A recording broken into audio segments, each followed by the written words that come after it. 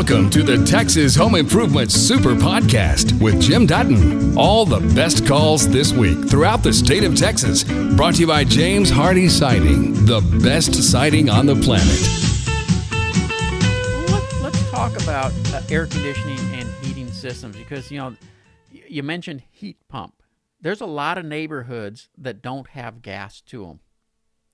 And, in Houston, Texas, it's always debatable whether to go with a heat pump or just go with strip heat. Now, I personally have a heat pump in my home, and I highly recommend it. And I'll tell you the biggest reason is when the few times where I have had to turn on the strip heat because I needed more heat than what was coming from the heat pump, because it got down below 20.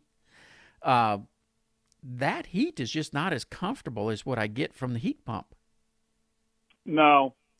What I like to refer, the way I like to refer to a heat pump is that it's soft heat.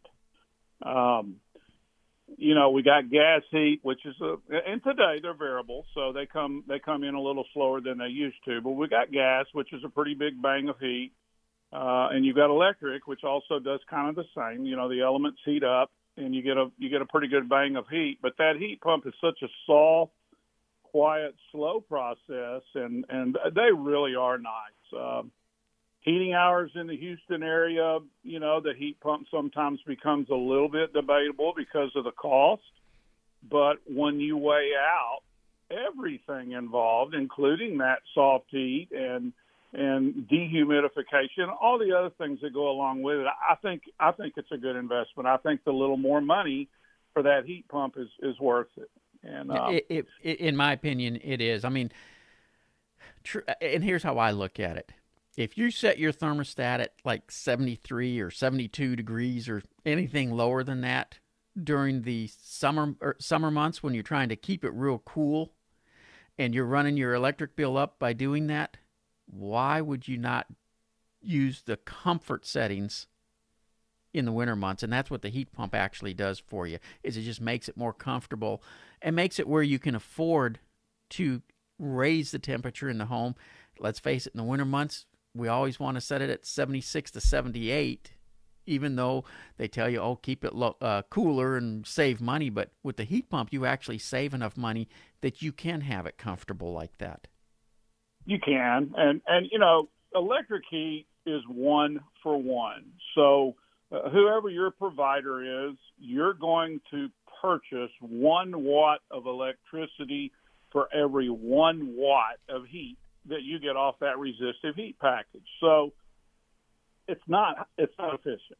And all the coefficients of the heat pumps and the performance factors, it's not that way. And then with variable speed equipment, then you get to talk about that. It's even a softer approach coming into the heating mode. So there are a lot of benefits to owning a heat pump over electric heat. And, I like them. A lot of contractors run from them, and sadly, because they scare some consumers off. But yeah, a heat pump is really it's a nice product. Well, and I tell everybody, when you're shopping for heating and air conditioning systems, you're not buying just a unit that anybody can plug in. You're buying a service, and there's a service that goes with to keeping your home comfortable, to keeping your home energy efficient, and all those things. And Gary, that's why I love having you at Due West, because you're very knowledgeable about that. You can help people to make the right decisions, to make their homes comfortable, and to take care of them for years to come in the future. Thank you, Jim. And that is so true about air conditioning. Air conditioning is an investment. You can buy a car, and it's going to get you where you need to go, and you can get a pretty one, or you can get a dull one, or you can get what you want. But with an air conditioning and a heating system, it is truly an investment because it costs you money, and it can make you money. That's sometimes hard to say, but when you look at the savings over what they may have out there at their house right now, it's just an investment. And I tell consumers all the time, think about it that way. And if it's properly done, properly sized, if we approach the house and the use and the consumer, the family, all of that's part of it. And, and you're just not doing a service if you don't do that for a customer. We're going to Magnolia, and Johnny, welcome to Texas Home Improvement. Thank you. How are you? Wonderful. How about you? Oh, pretty good. I was listening earlier, and I was trying to get through when you were talking in reference to the cast iron plumbing and the foundation. Yes, ma'am. We are still a forgotten Harvey victims. Our house has not been touched since Harvey. We have had so many people come out and give us bids that are outrageous because our house needs to be lifted, and our cast iron plumbing pipes, till this day, are still leaking underneath my house. Yep. We have insurance, but we're still fighting the insurance because we had a questionable adjuster. And the question is, what I have for you is, we're living like people, on the streets, basically. We're living in a travel trailer we had to buy because FEMA would not provide one or a place to live. And it's over a year, and my bills are out the wazoo because we have a water well that just runs constantly. And our house is full of toxic mold. And this gentleman was the first person I heard that said something about tunneling. So my question was, if and when we can ever move back into my home that we've lived in for 30 years, is there a way to do tunneling if they finally raise the house up, if they're able to? Or does that mean that they have to completely demolish all of the cast iron plumbing and just start fresh? Well, I will tell you, I do house raisings, raising them up out of floodwaters like that. Uh-huh. And I prefer to do them by tunneling. And the main reason, you're getting ready to lift a slab way up in the air. Right. And you're going to knock a bunch of holes in it before you do that. Mm-hmm. That just weakens it. So, yes, we prefer to do it by tunneling. And yes, when a house is raised, did you say 4 feet on yours? At least 4 feet, yes, sir. Yeah, and that's pretty common, 4 to 5 feet right now. Typically what we do is just cut the plumbing loose, lift the house up, and then install new PVC plumbing under it. Okay, so for the drain lines. Okay, so but the way that this house was built in the early '60s, they didn't do rebar. They used that. It looks like hog wire. Yes, very common. So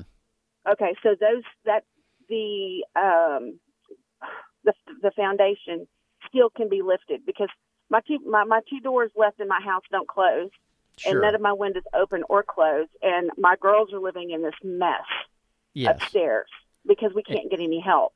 Sure. So I'm just wondering if we ever get this resolved, whether to just take it down or what y'all were talking about earlier, the tunneling and the foundation, because all anybody ever asks is what my policy limits are before they give me a bid. And I want someone to honestly tell me what to do.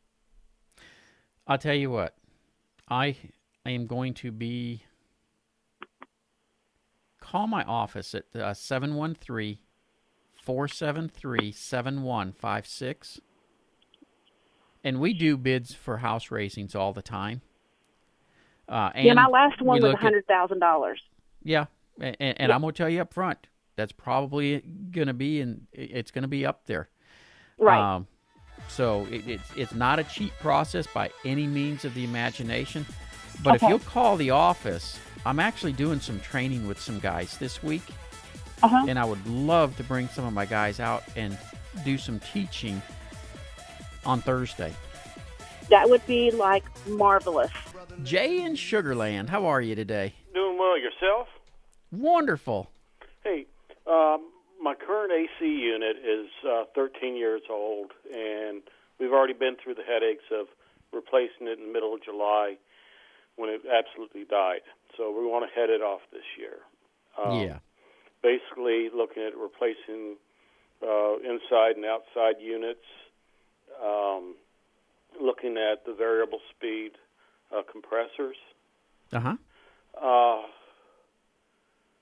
basically been looking at the Tranes and the Lennox units. Okay. Is there one that's better than the other? And also, we have a gas furnace. It's basically the house single-story 4-ton unit. So single zone. Do we need to replace or was it a good idea to replace the gas furnace at the same time? Yes. So if I'm doing if you're going to be changing out and going to the variable speed units, you'll want to be changing out the furnace at the same time. Okay, so just go ahead, get rid of everything that's there, and just go ahead and replace it. Yeah. Okay. And you are correct. This is the time of year where the AC manufacturers, the power companies, everybody starts offering rebates to help bring the cost down. All right, how long do these rebates usually last? How late into the year? Usually, right now, most everything is set to expire in November. Okay. So you got about a month still. Okay. Well, that sounds good then. It gives me time to investigate it a bit more. Robert, how are you? I am doing great. I have a couple of questions, one concerning two-wire circuitry. Okay. I have an old house in Spring Branch, and it has the original wiring in it. And I understand the house is not, there's no ground wires, and I was wondering, is that okay? And is it possible to ground it without replacing all the wires? Well, the house has been there since, the 60s, early 60s? Or 50s, I believe. Okay. And you know what? It'll probably be there another 50-plus years. So does it have to be grounded? No, it's advisable that it gets grounded, but it's not something that, oh my gosh, if I don't do it today, I got to worry, And Robert, if you don't mind, I'm going to put you on hold for just a minute. I got to take this as a real quick break, and I'll be right back to finish up with you. When we left, I was talking with Robert, and Robert, we were talking about, two-wire systems. Your modern-day electronics don't necessarily like the two-wire system. It's always going to be coming back telling you, oh, it's not grounded and all that stuff. The breaker panel itself can be grounded, but you're not going to be able to run a wire to all your outlets and ground it. I mean, you can, but it's usually not done that way. If you do end up running just a wire for grounding to all the different plugs, at that point you might as well run new wires as well. Sure. And have the whole house rewired. Yes. Yeah, I was thinking that. And then to install GFCIs, I would just have to run new wires and new Correct. plugs. Yeah. Okay. The other question I had was about Federal Pacific panel boxes. Uh-oh. You say, uh-oh? Does that mean they need automatically just be replaced? Yes, sir. Okay. Yeah, just no doubt about it. Just replace them and move on. Yep. Not even a question. That one needs to go away. Okay, sir. All right. Well, thank you very much for your help. Thanks for listening to the Texas Home Improvement Super Podcast. Now, I would love your help. If you enjoy listening to Texas Home Improvement anytime you want, please take a moment to rate and review this podcast. Help us reach more people and grow the show in Texas and beyond. Please visit iTunes or wherever you listen and leave us a review. This comes out of Keller and comes from Philip. I have a brick patio that is badly eroded. I'm wondering if I can have a limestone surface poured over the bricks or install some kind of tile over the bricks. Don't really want to go through having the bricks jackhammered up. Who should I talk to? Philip, if the bricks are bad, they're crumbling, the surface is peeling off, no matter what you put on it, the surface will continue to peel off. So whatever you put on the brick is going to pop off as well. So the tile won't hold, the limestone won't hold, and you're going to be throwing good money after bad and never have really what you want. Bite the bullet, have the brick taken out, and then go ahead and put down the right surface, and you'll have years of happy enjoyment from it. But if you try to shortcut the base, it's never going to work. So I would say either live with what you've got or do the project right. And that really does, that is what causes so many people to have expensive repairs. If you do it right the first time, you'll save yourself a ton of money in the long run. Most home improvement projects, if done right, will last and last and last. But done improperly, it's just one thing after another that you're trying to fix, and it never, ever gets completed properly. Now, this came in from Peggy up in Sanger, and she's looking at having the outside of her home painted. I'm getting my house painted. The painter said this is the perfect time for painting. It's been raining forever. I'm afraid the wood is too wet. What should I do? Peggy, you are 100% correct. Now, you sent this in on the 17th. It was raining, and it's been raining before that. It's been raining since then. No. You have to wait for the wood to dry out. If you don't, the paint will start peeling. And it's not as bad nowadays as it used to be, but there was a fungus that would get into the white pine, the yellow pine rather, siding. And once your siding had that fungus, the paint would never stick. You would paint it, and 2 years later, it would be bubbled off and peeled off. And the last thing you want to do is seal it up and let that fungus get started. So let the wood dry out. You got a painter who's just in too big a hurry. He's more interested in getting his check coming in than he is making sure your job lasts for a long time. And right now I'm kind of probably upsetting some of the painters out there, but I don't really care. Now, if you want to get the inside of your home painted when it's rainy like that, hey, no problem. But you go outside and look at how wet everything is today. We had beautiful sunshine yesterday. We had beautiful sunshine today, and everything is still saturated. Do you really think it's going to dry out that quick and hold the paint? No. So, again, just hold off for a little bit. It'll dry out, and you can get it taken care of. I would like to know about a good sealer for a concrete slab. We are remodeling our house. It currently has an imitation wood floor. It has a plastic moisture barrier between the slab and the flooring. When I pulled up the floor, there is moisture between the slab and the plastic barrier. The slab is 33 years old and in good shape. It has a few stress cracks in it. The moisture seems to be all over, not only by a crack. It appears to be sweating. I have pulled the old floor up, and it was moist all over and smelled like mildew. I have mopped it, and it has been dry until the last few days. The moisture is all over. No bad plumbing. What I would like to do is seal the moisture from coming into the house, not just with a plastic sheet which allows the moisture in, then seals it from the flooring. We are going to put down carpet in the whole house except for the bathrooms and kitchen. The baths already have tile. The kitchen will be getting sheet vinyl. Should I seal it, then put the carpet down and the vinyl down, or seal it and then plastic sheet, then the carpet? Can this be done with the vinyl? Chuck. All right, Chuck, here's the issue.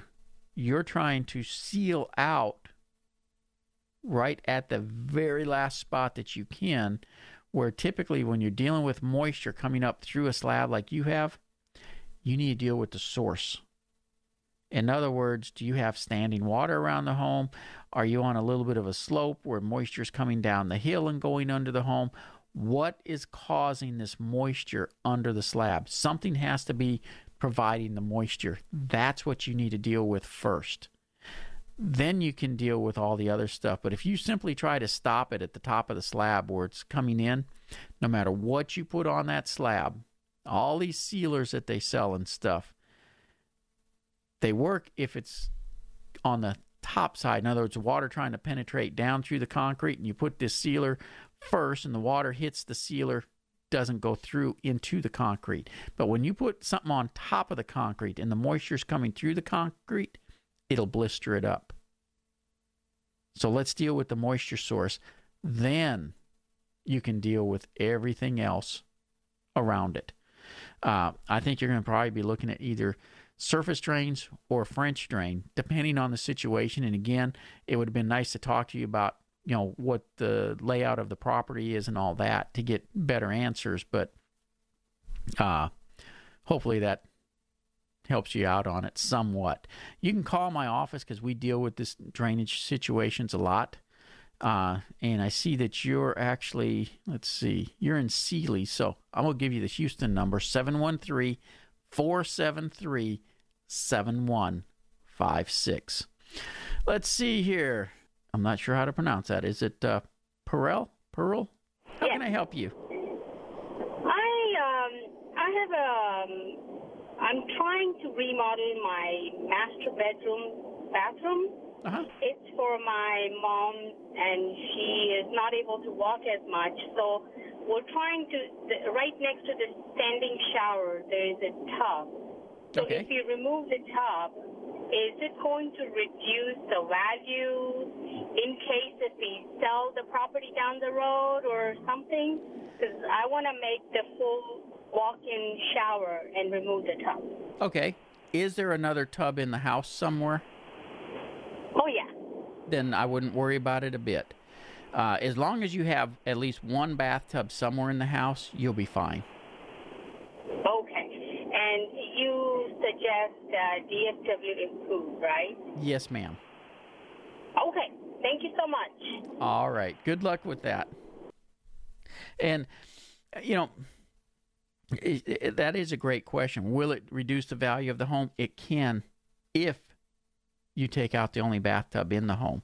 But as long as you have one in the house, it doesn't reduce the value. You may reduce the people who are willing to look at it a little bit, but not that much. Most people want the walk-in showers now anyways.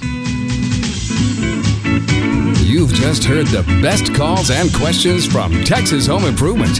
For more information about our show, go to thipro.com.